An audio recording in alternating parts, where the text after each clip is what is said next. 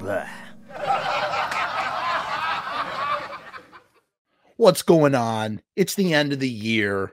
I just want to quickly thank you all from the bottom of my heart for tuning in and watching and helping the channel to grow this year. It's been really, really great to spend time with you online, waxing poetic about all the things that we wax poetic here at the Frumess channel about. This segment actually concludes this part of the conversation with John Christ, which has slowly evolved into a continuous conversation as my special trusty guest co-host Ace Von Johnson and I continue to explore the incredible career of John Christ in Danzig. I want to feel confident in saying that over the last 3 years, I feel like we have all slowly grown into Danzigologists as we've all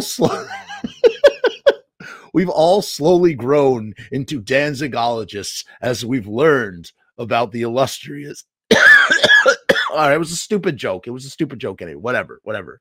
I can't say it right. Maybe I'll leave that in.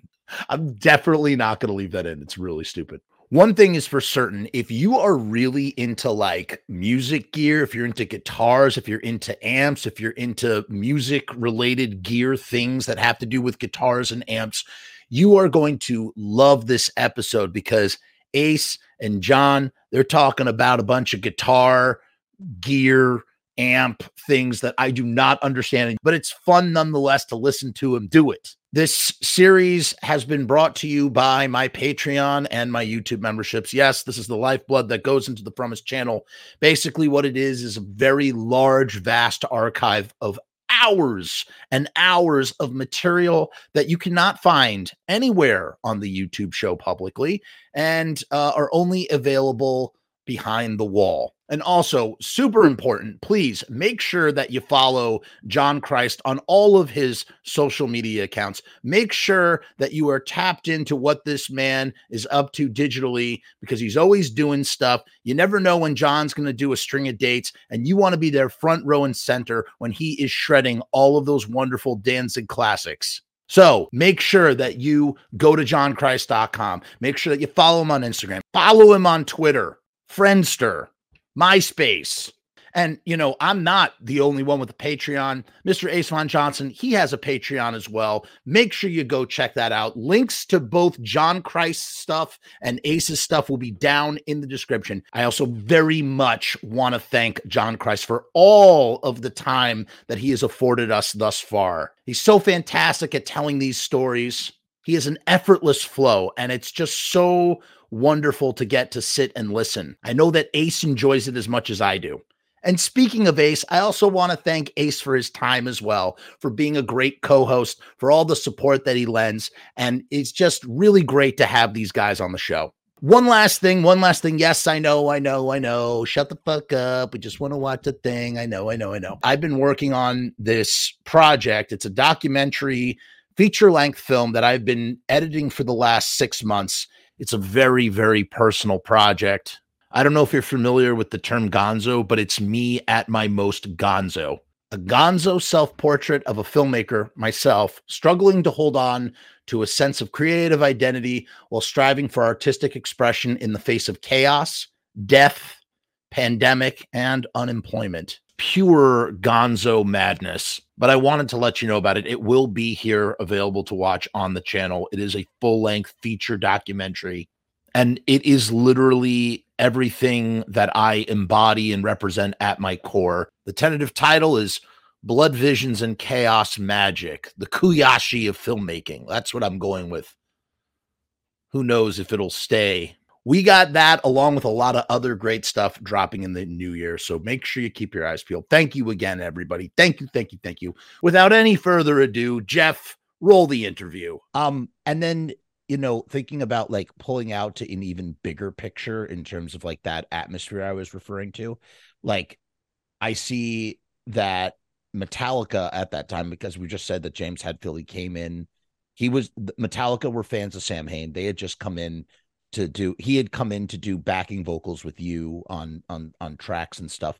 And this is around the time of Master of Puppets had already come out. and Justice for All was the next record that was about to come out. And it's not Black Album Metallica yet. It's that it's pre-Black Album Metallica, but they're like they are sizzling at that moment at like something big is going to go down, right? Like something big with them is going to go down.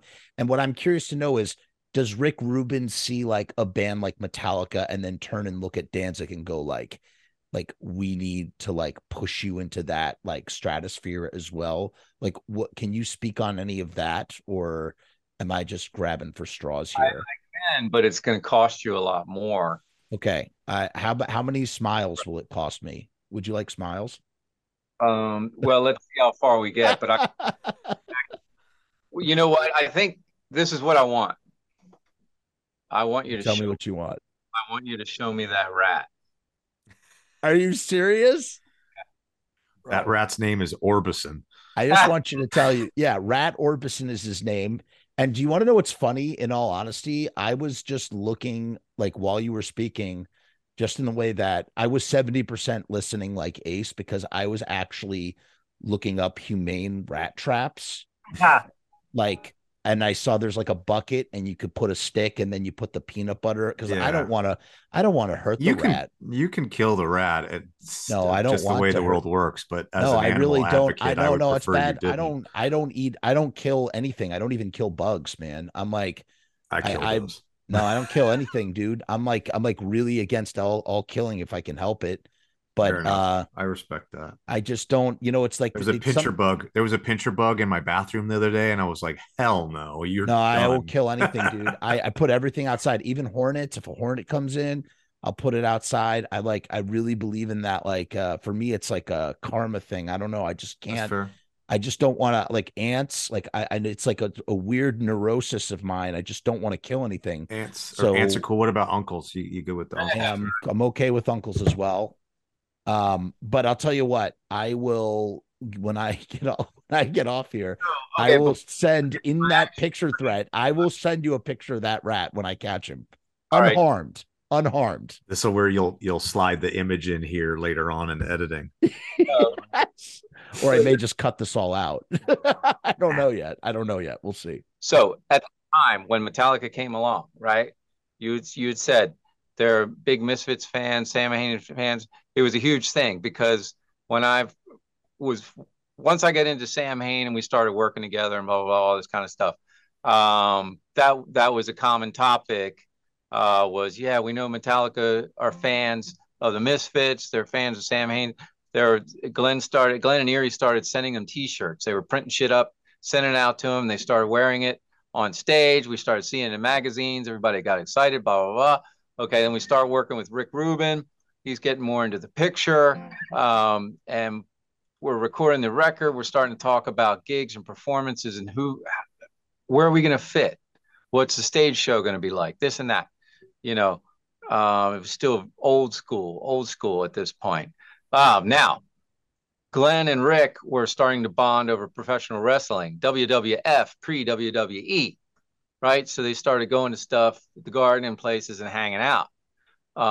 So that's where they were kind of connecting on that level. So I'll never forget we did a couple of shows at the Ritz, and I know you want to talk about the very first Danzig show, but uh, it was Rick's idea to have Erie and I come out on stage shirtless, soaked our heads in baby oil. And so when we headbang, we throw this spray and the lights would catch it, and that was the whole thing. And you It's like a never wrestling gimmick. and Rick was really helpful Wow. watching our shows because he would say, you guys are good, but you look like you're wandering around stage. He said, you'll go wander to a point, you'll headbang and people and get real intense, then you'll kind of wander back. And I thought about what he said, and he said, I don't want you guys to do this, but watch AC/DC. He said, Angus is all over the place, right? Bon Scott is is singing, but he's fairly stationary, moves out a little bit. He said, but you know, Malcolm and the bass player, they stay back at the calves when they come up for vocals, they walk straight and they go straight back. and everybody has a target when they're moving on stage. Hmm. So he helped me a lot with that. Pick your target. Don't wander there. Fucking run or stomp. Oh, Find a spot. Pick your person you're going to hit. Get there. And then do your thing and then fucking come home. You know, establish your territory. Where's it going to be? Are you going to be mic stand? Are you going to be back by your amp? What are you going to be? You know, so when a lead vocal and a verse is there, boom, everybody gives Glenn room. When the chorus comes up, everybody hits the front of the stage. When the solo comes, everybody drops back. I hit center, you know, blah, blah, blah. Hmm. I didn't know anything about any of that shit. You know, I mean, I was a little fucking cover band guy in Baltimore, right? Yeah. And a jazz snob. So it was like, okay, it was like boot camp, but it was that was a big part of it. So not only was Rick helping us in the recording process, but also in the performance part of it too. You know, he really wanted a thing, and because he could, when we played, it had a unique sound. There was something novel. It had a power to it, and the fans, it just they fucking went crazy when we played live. There was just, you know, the shock wave hit them, and it made them move. They could not stand still. They wanted to get closer to it, and he saw that, and he said, "You guys are so freaking raw, man. You were just raw clay. We got a lot of work to do." Um, and he got really excellent engineers and people that work for him in the studio. They knew their shit. I don't know why. I happened to be just smart enough to pay attention and to listen to what they were saying. Um, and they were patient with me because, like I said, I was just a kid. But I got it. And when I got it right, you heard it instantly. You know, boom, that's the one. That's what we're going with. And I'm like, I don't know. Let me do another. They're like, nope, that's it. Moving on. That was a Yeah. big wow. moving on because I had to be stopped because I would just fucking grind it out a million times. You were a And perfectionist. you know what? Let me take a nap. I'll come back for a million and one. Yeah. I didn't think I wasn't trying to be perfect. I was just trying to be good enough, right? Thank mom for that one. But anyway, another story. So, so but as far as once you got the basic tones and the vibe of it, then it just became okay. Now we need to capture what the band is live in the studio. So the thing is, at first I was pissed that the guitar sounded thin and dry on the record, and the snare drum was fucking distorted. And Glenn screamed everything the exact same way in every single song. That's how I felt at first. But then I said, well, wait a minute. We're a live band that records albums. We're not an album band that plays live, Yeah. right? Yeah. That's what we went for. So that was the attitude that I always took in to it. And after the first record, we had met James and Kirk. They come through town. We actually saw the Cult opening up for them, uh, you know, in the Meadowlands. And, you know, we were like, man, we'd love to tour with you. We'd love to tour with you. So it was Rick Rubin who was there, who spoke to James and their tour manager. He knew Mention Bernstein in New York. They didn't mention Bernstein, weren't really interested in us, but it was James who said, nah, let's take him to the UK with us. And while we had 14 dates in the UK, it was 88. Um, while we were in Belfast, the hotel we were staying at, the IRA bombed it 2 weeks before we got there. Wow. But when we did the gig, we came back, we were sitting in the hotel lobby. Tony Smith, the tour manager, comes running. No, it wasn't Tony Smith. It was, anyway, one of their managers came running. It wasn't mentioned Bernstein. It was a road guy and says, hey, and Justice for All, we just got the report. It hit number 6 on the album charts. Now MTV has to fucking play us. That's amazing. Wow. Yep. It's freaking crazy. So you guys were on the road right at that tipping point for them. I'm just getting started, Jeff. Wait, I want to go back one sec. Yeah, Okay, but you had a question. Ace, my question as a guitar player, a gear nerd, and a fan. What amps were you using on one? I had heard someone said there was a Sovtech in there and all kinds of Marshalls. Okay, okay, They were tried out. okay. There were Marshalls, and until I blew it up, there was a boutique amp called a Bedrock. Okay. Did you have a diesel at one point later on? No, fuck. People have been lying to me my whole life. So I had a Laney 100 AOR head. Yeah. With full gain switch from the really old ones. Yeah. And I had that. I had a Music Man head. A couple of 70s Marshall cabinets. I rented a bunch of shit. We had JMPs, Marshall JMPs. We had the Bedrock. There was an old Fender in there somewhere. But, you know, the other interesting story is that we did a few shows. Remember I said we did some shows with Slayer? The very first show we ever did with Slayer was at the Palladium in Hollywood on Sunset Boulevard. And that was the Riot show. You remember that? It was a bit before my time, but I know of it. Yeah. That's right. Yeah, you're still in grade school then, probably. So we were to go out and just do one show at the Palladium, opening up for Slayer, and two big things happened. We're flying out there. We didn't even have any road cases yet. Whoa. So we just have a regular canvas cloth amalgamide hide or whatever, Naugahyde cases, right? So my BC Rich and my Les Paul, boom, go on the plane.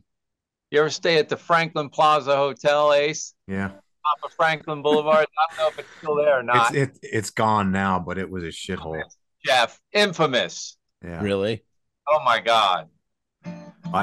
I lived on Argyle at the top of Argyle for about 6 years, which is the street that the Palladium was actually on at sunset. So that whole area was for years. This dog and I would just walk up and down and live. So Erie and I lived on Vista Del Mar.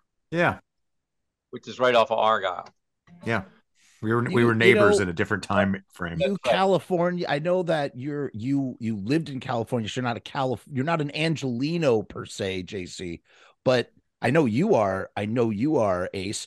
But it's just whenever I hear people who either live or are from California, they start talking about like places, streets, and directions, and it's like this. And restaurants. And restaurants. And it's this vernacular that just like, and has nothing to do with, it's just like this weird, like vibe, like West Coast vibe about like, yeah. You know, when you go over on, you know, Pico and jump over the 118 into Sun Valley. Yeah. Every Mexican time spot. it's like a thing, like the vernacular. It's so funny because it's just, I'm sorry, go on. You're talking about the Palladium. It's funny. So we get to the hotel room at the Franklin Plaza and open up my guitar cases, the Les Paul, set it up. It's fine. Open up the BC Rich. Oh no. The neck is snapped in half. Oh, and it's time for a commercial break. And let me tell you something. This commercial break is a little bit different than our other commercial breaks. This commercial break is special, and let me tell you why. Something has changed. Shit. What the fuck? Is that really say? Oh my God. It doesn't say the right thing in the thing. Son of a bitch. Actually, this works out to my advantage. I really thought I fixed that. I guess I did not. I got to fix it. Let me see if I can fix it right now. If you'll notice right now, I just made a little update. You see that little 7 down at the bottom? It just became a 6. You know why? Because we are knocking $10 off of the price of the Frumess Riot stickers deal. That's right. Now you can get 1,000 stickers for $69. That's still 7 cents per sticker, just on the lower side. We're going to say it's 6 cents per sticker. That's 6 cents per sticker, man. I mean, you really cannot go wrong. $69 for 1,000 stickers. What are you waiting for? Get in on this deal. Link is down in the description. Go to riotstickers.com/Frumess or go to the link down in the description and click on it. And you too can have 1,000 stickers of your design for $69. We also have another special available from Riot Stickers. You can now get 200 3-inch die cut stickers for $79. You know what a die cut sticker is? It's not a square. It's not a circle. It's whatever the shape is of your thing. So if you have a weird amorphous shape that makes up your sticker, that's what the die cut is. Those stickers will be cut to the exact specifications of your design, and you can get 200 of them for $79. That link is also down in the description. What? Sharpie Riot, have you lost your mind? Have you lost your mind? These prices are insane. These prices are Crazy Eddie level prices. If you know Crazy Eddie, then you might be old. You might be older than me. You're probably way older than me. But for those of you in the know, Crazy Eddie was crazy for a reason. Perhaps we should start calling him Crazy Sharpie Riot, because these are crazy Sharpie deals. So please make sure to take advantage of said deals. And without further ado, Future Jeff, roll the 60-second Riot sticker commercial. Go. Do it.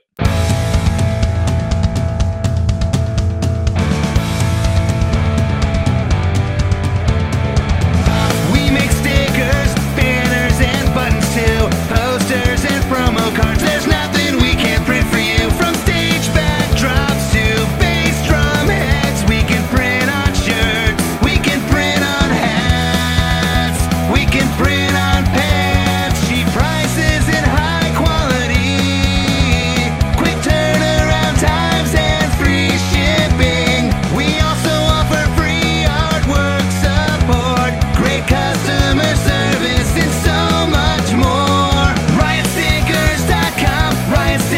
We are the bomb. Riotstickers.com. Riot Stickers, we are the bomb. Riotstickers.com. Riot Stickers, we are the bomb. Riotstickers.com. Riot Stickers, we are the bomb. And it's the day before the show. I only brought 2 guitars, and my main guitar, especially because it's got 24 frets on it. So the high note of mother guitar lead is like a 24 fret bend type of thing. So it's not, I mean, you can do it on the Les Paul, but you got to bend. It's difficult. You got to use 2 hands on this. You got to get up about here. Right. And there's a way to do it. When I see you in person, I'll demo that. But so we go to the show, and one of the crew goes and talks to Kerry King, and he agrees to let me borrow his Mockingbird, for the show. And it was a beautiful guitar. Fell in love with that guitar. And I can remember that when we started the show, Slayer fans were booing us, and they were throwing shit at us, and they were mocking us. But about halfway through the show, I mean, we were just relentless. We just did not stop. We just, we got in their face. We probably played everything like 1.5 times faster than we should. Oh, boy. But Palladium's a big round room. It's an old ballroom dance, hardwood floors. There's an upper deck and it was nuts. Okay. Slayer fans were just freaking nuts. So we really warmed them up. Didn't find out until went off stage that the promoters had oversold the show. So there were about 200 kids that had tickets that could not get in the venue. Oh, no. Standing out on Sunset Boulevard looking for something to smash. And they did. They found stuff. They were pulling street signs down. They threw it through the front window of the Palladium. The cops got called. The riot police came out. The helicopter, when we got on stage, we're walking through the parking lot. They rushed us out, and they were like, "What is that?" And they're like, "Those are the helicopters, because they're fighting on Sunset because they have tickets and they can't get in." And there was a show called Entertainment Tonight. And my family back in Baltimore, when I called them the next day, they said, "We saw the venue from the helicopters. They did a piece on, they said Slayer and Danzig, there was a riot." out front, you know. So it was like, I was like, oh man, here we go. I'm on TV. I Yep. made it. Yep, we're just getting started here. Brilliant. So going fast forward to recording the album now. So my guitar is a BC Rich, Bichrich. Model is a Rich Bitch, Richbich, after Bernie Rico is the founder of the company. Factory is up in Victorville, California, the high desert. Again, 45, 50 miles from Los Angeles proper. So they made everything by hand back then. Okay. So to get the thing repaired, it was going to take 6 months or whatever. So in the meantime, finally, Rick comes back. We're getting ready to record the studio. So I'm going into Sam Ash. I'm going into Manny's Guitars and all this 48th Street Music Row, Manhattan. It's gone, long gone now. But and Rick said, get whatever you need, find what you want, and then we'll figure it out. He wasn't going to buy me the whole store, but he said, go in and see what you can do. So, I had Lisa Sharkin.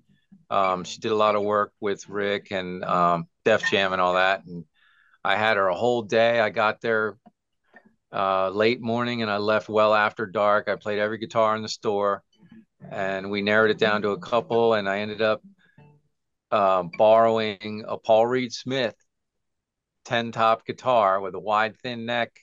And the early Danzig rhythm tracks are Paul Reed Smith guitar. Wow. So I had a Les Paul, but it sounded okay, but it didn't sound as good as the Paul Reed Smith. So I got it to Lisa Sharkin, and she quickly ordered some PRS pickups, put them in that Les Paul, and bam, it sounded good. So then I started using that one in the studio. I didn't get the bitch back until a few months later when we were going back to do overdubs and solos. So then I said, well, screw it. Put some PRS pickups in the bitch too. Wow. So I was able to finish the album with my main guitar, but now everything was these standard HFS Paul Reed Smith pickups. And when I was in the guitar store trying out guitars, it was just, hang on a second. Oh, I over and over, and every guitar I was like,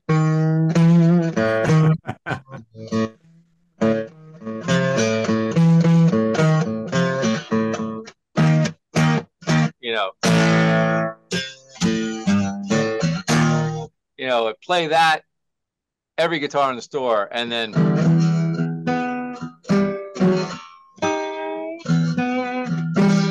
every single guitar, and then, and of course, and Mother was a big one because that G and that A and that B, they had to be right, and eventually I started playing guitars with my eyes closed because I didn't want to know what guitar I was playing. I didn't want to know what color it was. I didn't want to know if it was ugly or if it looked cool or if it looked like, crap. I was just trying to hear it.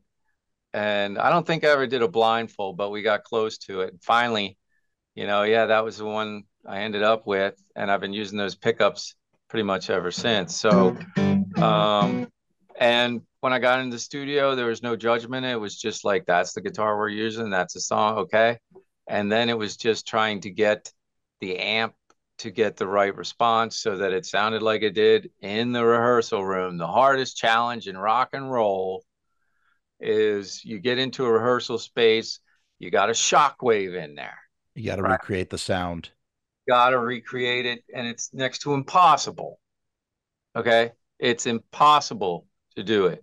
And to make it better, that's even going beyond. So recording albums is where you endeavor to go way past what is possible and then hope that the universal, you tap into that source somewhere along the line and the magic just starts to happen. We call it happy mistakes, happy right. All that kind of stuff. And you get in there because you got variables like engineers and microphones and rooms and overtones and EQ, all this kind of stuff. But it takes the skill of those engineers and assistant engineers and producers and everybody working together for that magic to effectively be captured. Has to be captured, right? They got to get it. And it's all about the performance. I try to be about the tone. No. When you get into the studio, it's about the feeling. It's about stopping thinking, just fucking feel it with everything you got. Eminem hit it on the money, man. You got to lose yourself in the music, in the moment, right? Right? Yes. That's what it is. And that's what Glenn was really good at it. I would watch him and I'd be like, fuck, all right, I see what you're doing. And so how does he warm up in that sort of scenario? It's like he's got to lay down his vocals now. Does he just go from 0 to 100 in losing himself, or is that a process? He's got a routine, I mean, he's got some teas and some drinks and this and that, and some tracks that, not too crazy, this and that, and play around with sounds. And once he starts to get comfortable, and if something's not working, he's really good at knowing, okay, it's not working. Oh, let's do something completely different. He doesn't like to grind away if it doesn't feel right. And that's right, because if it's not feeling right, then it's not right. Sure. And it's funny how it's like the solution is you either need to record in your rehearsal studio or you need to rehearse in a recording studio that's another way of solving that problem, which is obviously not practical at all. But I just think it's funny. It's like, what's the ultimate solution to everything you were just saying? Just record in your rehearsal studio or rehearse in a recording studio. And no, you know what? Here it is. Here it is. This is my quote of the day. And it's probably not mine. I probably stole it from somebody else. Ace, you'll back me up on this. There's no such thing as perfection. You just run out of time and money. Oh my God. Let me tell you something. As someone who I make micro budget feature length movies. That's what I do. That's like my main thing that I love to, that's what I do. That's what I love doing. This YouTube thing is separate, whatever. And when you're in a mix, post-production, mixing for movies is obviously very different from mixing, music and albums. But we have a saying, and it's that a mix is never finished. It's only abandoned, because you will just keep mixing and mixing and mixing. And then eventually there's either a deadline, something happens where it's like, okay, I can't work on this anymore. We're done here. I have to walk away. So I totally get that. I mean, that's kind of anybody though. I mean, like if you're a painter or you're a screenwriter, absolutely. You at some point have to shit or get off the pot. Otherwise you're going to keep nitpicking. And ultimately, that's what one of Rick Rubin's main roles was. Telling you when you're done. Yeah. We're moving on, blah, blah, blah, blah, blah. And it's not a fun job to have. Sure. Hey guys, what's going on? It's Jeff. So I've decided to make a Patreon. What is Patreon? I don't know how to define a Patreon. Let me look it up. Patreon is a membership platform that makes it very easy for creators to get paid for the things that they're already creating. I want to do it full-time. I want this to be my full-time job. In my efforts to make that happen, I've set up this platform. Is it going to work? Is it going to be successful? I don't know, but I would rather try and crash and burn than not try at all. The goal is to create enough passive revenue so that I can continue to do this full-time, uninterrupted. Why? Because I love to do this. I love creating content. I love making videos. I love shooting films. I love doing podcasts. In case you couldn't tell, I love to talk and I never shut the fuck up.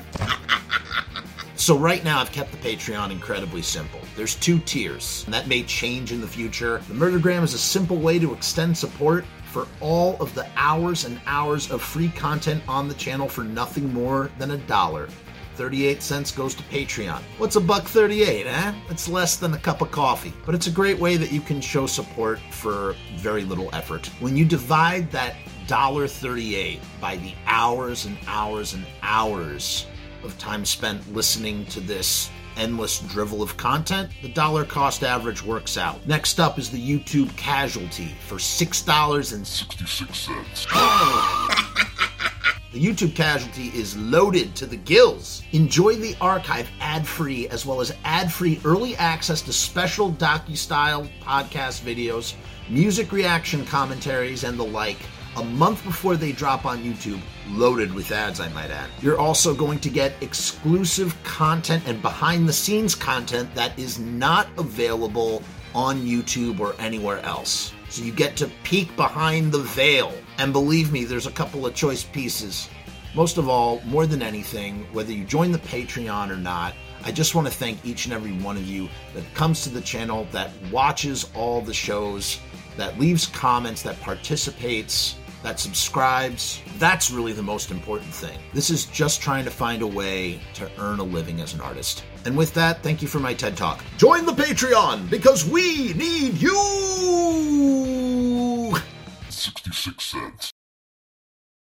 We've talked about Danzig 1, I feel, and I want to land the airplane that is this conversation. Ace, if you have anything else that you want to add to the conversation as well, and then we will reconvene to discuss Danzig 1, like after coming out and going into Danzig 2. I'm already thinking about like a million things that I could ask, and there's just more and more keeps coming up. But what I want to ask you now in this moment, tell me about those first two shows. You talked about you played about four or five shows with Slayer, and that was in the first cluster of shows for Danzig as a band. But while you were recording Danzig, you did two shows with Guar, one in the month of April and one in the month of May. One was at City Gardens and one was at the Ritz. Yep. And what do you remember about playing with Guar in this? City Gardens, Sorry? Right? The club may have been called officially City Gardens, but we knew it as Trenton City Gardens. Okay. So, and the idea from the get-go was like, you know what? We need a live gig under our belt to just air it out and see what happens, and tighten it up, because the Ritz was already in the planning, but we didn't want that to be our first show. Okay, so Glenn knew the promoter for City Gardens, and set it up. I'll never forget. I invited all my friends and all my college roommates and everybody for the dorm, and they all convoyed up from Baltimore. It must have been like 30 people that were there just for me.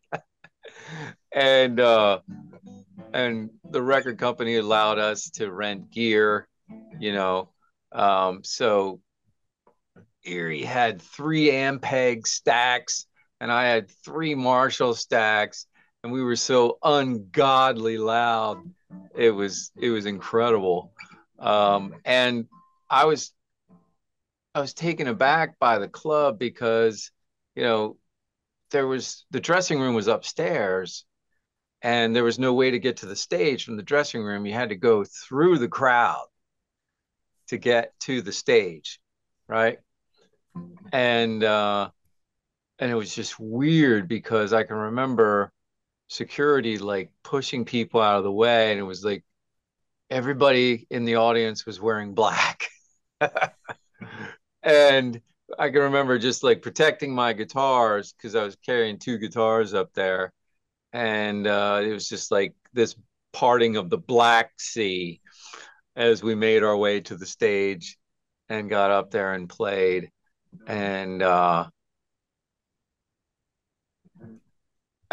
remember that it was just like,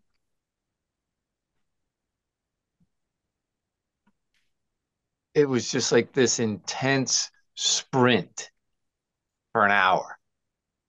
You know, we were playing Danzig songs, but we did a bunch of Sam Hain songs. We probably did London Dungeon, you know, and Yep. Halloween to Walk the Night.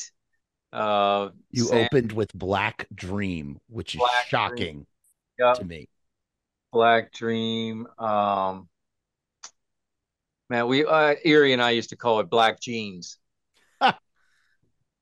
instead of Black Dream. You know, I don't know if we did stuff like Let the Day Begin or In You My did Grave. Sam Hain. You did the song Sam Hain.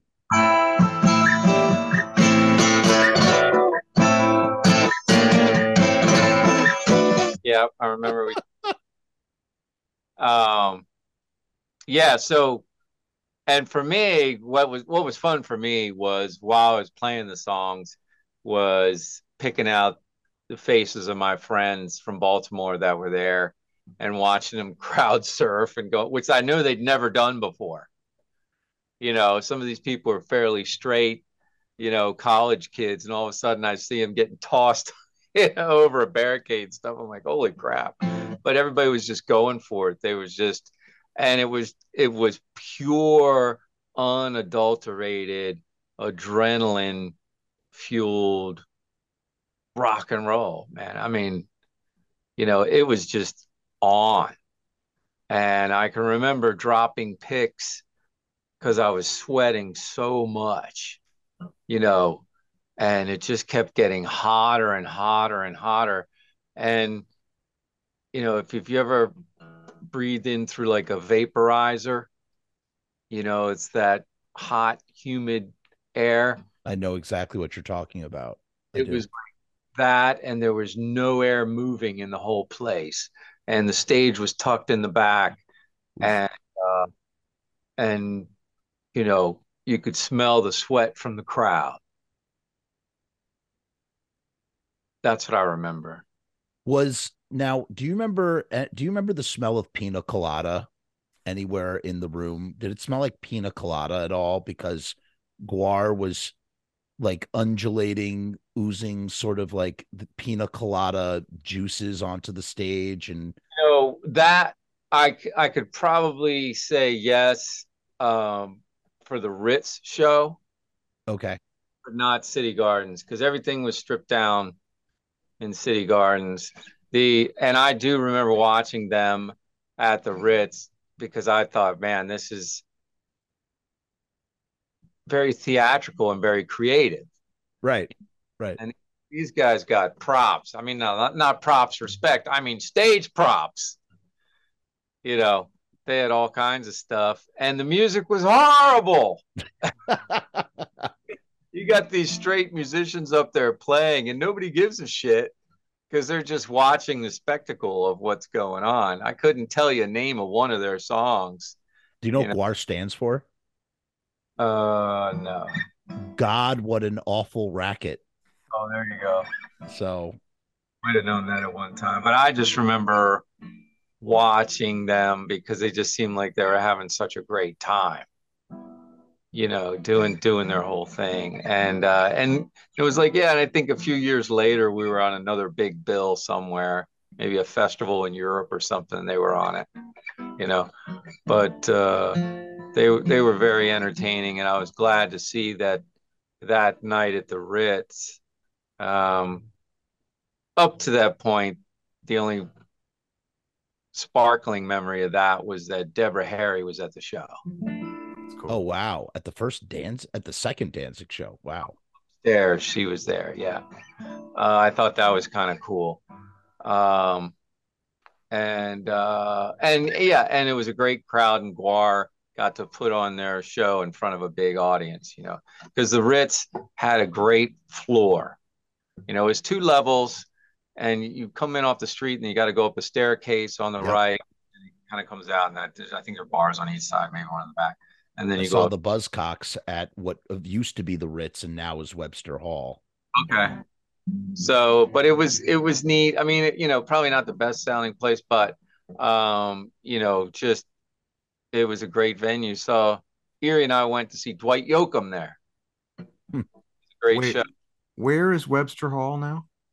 That is on 3rd Avenue and 12th Street. It's either 11th or 12th Street on the Lower East Side. Okay. There's a movie theater right on the corner. And before that used to also, Webster Hall also had the Webster Hall, the studio, which shut down. But before it was Webster Hall, it was the Ritz, and the Misfits played there, and Sam Hain played there, and lots of, I mean, it was that's a hallowed venue. Of course. And I didn't realize that was the same location. The same space. Yep. Okay. Yep.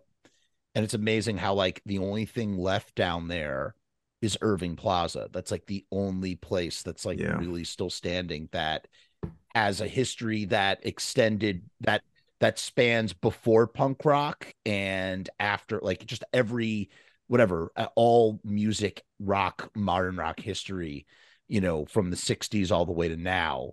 Everything else is gone for the most part. Cafe was still there. You know, the places are still there, but not. But remember the Scrap Bar? Scrap Bar? Scrap Bar down in the Village? Yeah, I mean, I know of it.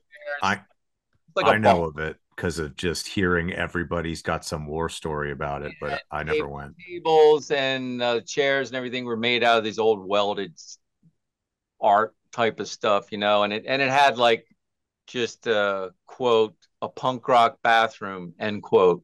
Like CBGB's. Yeah. God, I played CB's once and it was disgusting. This bathroom.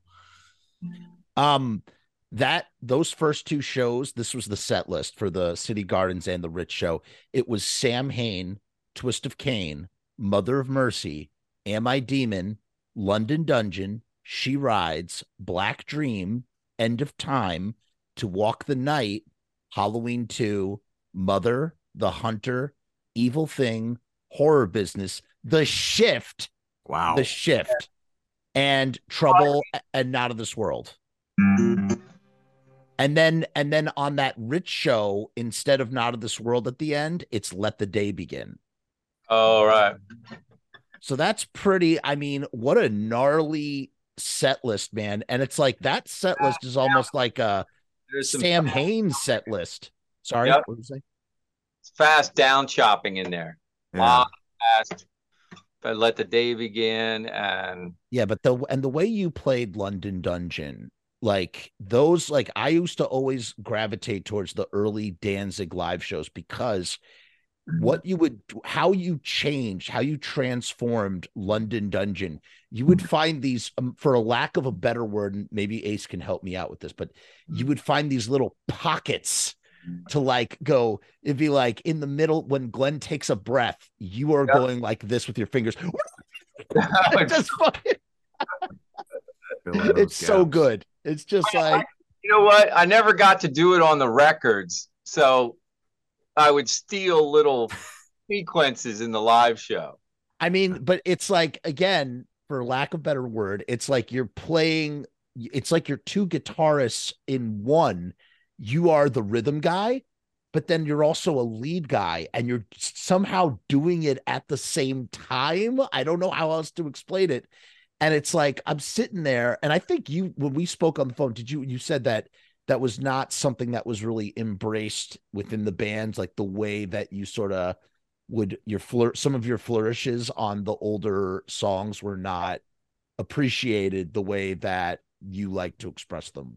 Or something. Yeah, well, that was the thing too, and it's funny because I started doing that in Sam Hain before we even changed the name to Danzig, and Glenn, I'm sure he had a horrible first impression of me at the audition because London had given me some cassette tapes of the first couple of Sam Hain albums and some Misfits stuff. And November Coming Fire, I remember listening to the songs, and the mixes were really bad. You know, I mean, it's just like the drums had that kind of bongos in a closet type of punk rock drum sound, you know, you know, kind of real dead flat. And the guitars are all washed together. There's no separation, no definition, but there's some cool sounds, right? But they just weren't EQ'd and mixed, you know. And I didn't know how to mix it, right? But I just knew, you know. So the point is that listening to it as a guitar player, I would hear the guitar parts coming out. And so I said, well, there are like 3 or 4 guitar tracks going here. You know, what's the most important stuff for the audience to hear? So I would combine it into one part. Wow. And so when I went to the audition, the first one, you know, I was playing certain stuff, and Glenn goes, "What are you doing?" And I said, "Well, I'm playing the part." And he goes, "No, the part's this." And I said, "Yeah, I hear that, but this is also going on in there too." And he's like, "Oh, just play that part." And then Rick was like, "No, that's cool what he's doing." So, so that became a thing where I would hear overdubs, and we record overdubs in the studio. And I said, okay, I got to be able to do this live, reproduce it live. So Mother's a classic example, right? So you got 3 chords, right? And then when you go to the second part of the first verse, well, the main part just goes.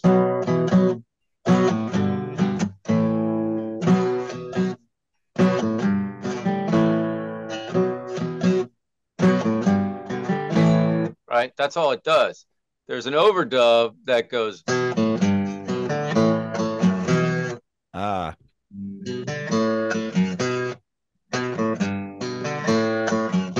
So live, I had to do them both.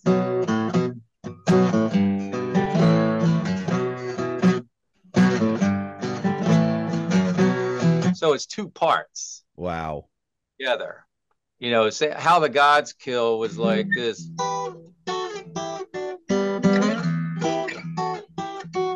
Right? You go, okay, nice, minor thirds and all that. But when it came to the heavy part,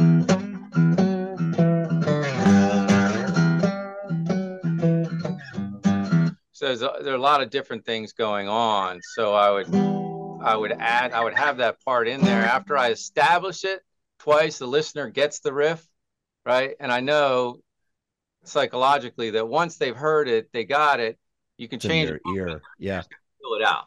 Then I can do other stuff. So instead of just, so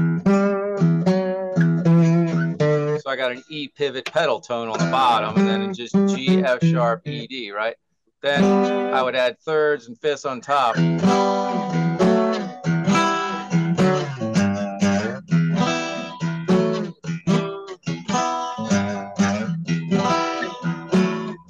So it's filling up. It's filling up. So each time a chorus came around, I would add more and try and make it bigger and bigger and bigger, and all out of one guitar. So it was just, and then by the time we got to the third album, stuff like Godless, you know, just the beginning of that song was just crazy, you know, because it was so fast and everything. Amazing though. Yeah, the thing I liked about the Lucifuge and How the Gods Kill was just Lucifuge started with a dive bomb, a guitar dive bomb. Who gets to do that to start a record?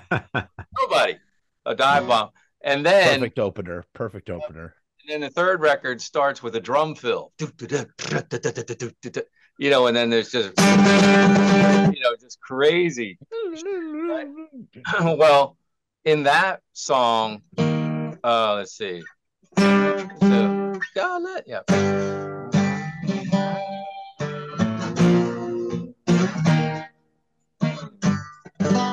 Right, G, B flat, E flat. Well, there are overdubs on there, and it goes right. For Godless, right? Godless. Yeah. So I started live just playing everything together. So I'd be like,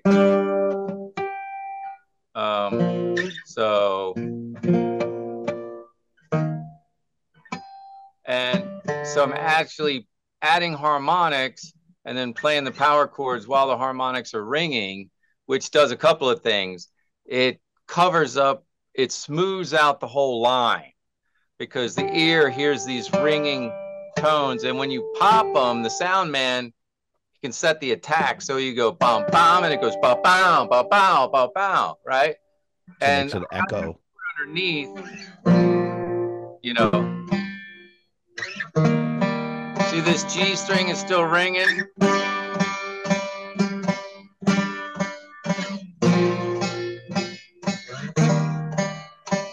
That's not how the song goes, but that's in there, right underneath. Right. So, right. Yeah, we go. And sometimes, sorry. Again, no. But so the thing is, I would constantly fill it up by adding harmonics or little bends in between. Even She Rides was a lot of that, you know, because there's a lot of. Now, Rick Rubin and I worked extensively on getting just the right bends at just the right time, you know, because you have this bum bum bum bum bum bum bum bum bum bum bum bum bum bum bum bum. And we experimented around, do I want to do a double stop? Do I want to do a single note? Do I want to change positions? And so we just went back and forth. So and that's where my ear training came in, because then I just became this human guitar loop machine. So I would just start looping and make one change here, one variation here. Next time I'd do tons of variations. Then I'd strip it down and go back to straight. Then 1, 2, and they would just sit there. Yes, nope, yes, oh, fucking hate that. Nope. Oh, that was good. Yep, yep, yep. And then I would just try and recall those parts, and then gradually the consensus would come up, put up, and they're like, that's a part. That's a part. And that's how Glenn and I wrote all the songs after that. He would call me up and go, and then that's a song.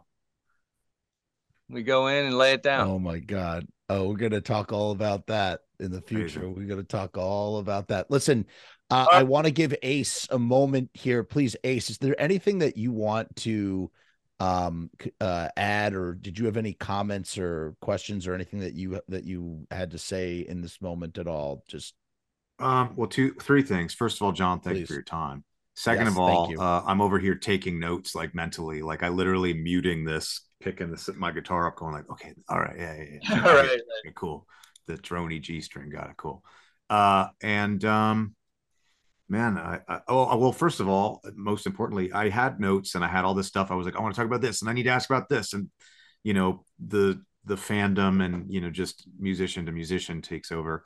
And I lost that piece of paper. So for next time, flying by the seat of my pants here and just happy to kind of be a virtual fly on the wall. I could sit here and talk all night. Put on another cup of coffee and we'll just go for it. This has been again just absolutely wonderful to hear all of these incredible details from John Christ, and I just want to thank him as well as Ace for once again joining me for another very intensive, meticulous deep dive into his incredible, illustrious musical career. We will be back. We have only made our way through the first Danzig album. The surface right now. Just scratching the surface. So we're gonna keep scratching away, and we'll see you next time. Thanks again. See ya. Thanks. Peace and hair grease. Okay, hold on. Let me stop recording. Woo! And that's it. We're in the outro phase. I was really hoping that John Christ would remember the smell of pina colada on the stage. We heard from, I think it was John of Doom. It was somebody who was at that first show who said that they remembered the smell of pina colada from Guar. And the idea of filling up a glass with, pina colada Guar cum and having a toast is just so, could you just imagine the madness of it all? The madness of it all. You know, it's funny. I said on another show, I wanted to take my son to go see Kiss at the final show, not because I'm really a Kiss fan, and he most certainly has never seen or heard of Kiss really, but I just thought, what a great show to bring an 8-year-old to, right? I just thought in my head, what a great first show for an 8-year-old to go see Kiss. It's a spectacle. And I'm realizing now that the actual first show that he will probably go to will be Gwar. Joe Vasta, JV, he was like, dude, you can't bring your 8-year-old son to a Gwar show. How are you going to explain the cuttlefish junk, the herpes infested cuttlefish junk? And it's just very simple, man. It's very simple. You got to simplify things for kids. It's just a monster. It's just a monster on the stage. That's all you got to say. You don't have to worry about that stuff, you know? And maybe, just maybe, he'll be like, yeah, my dad, he took me to see Gwar when I was 8 years old, and it was really fucking cool. Yeah, that's what I'm hoping. All right. In any case, Happy New Year. Happy holidays. We will see you 2024. Lots of stuff coming at you. Mwah, mwah, mwah. As always, peace and hair grease, and we will see you again. Whoopah!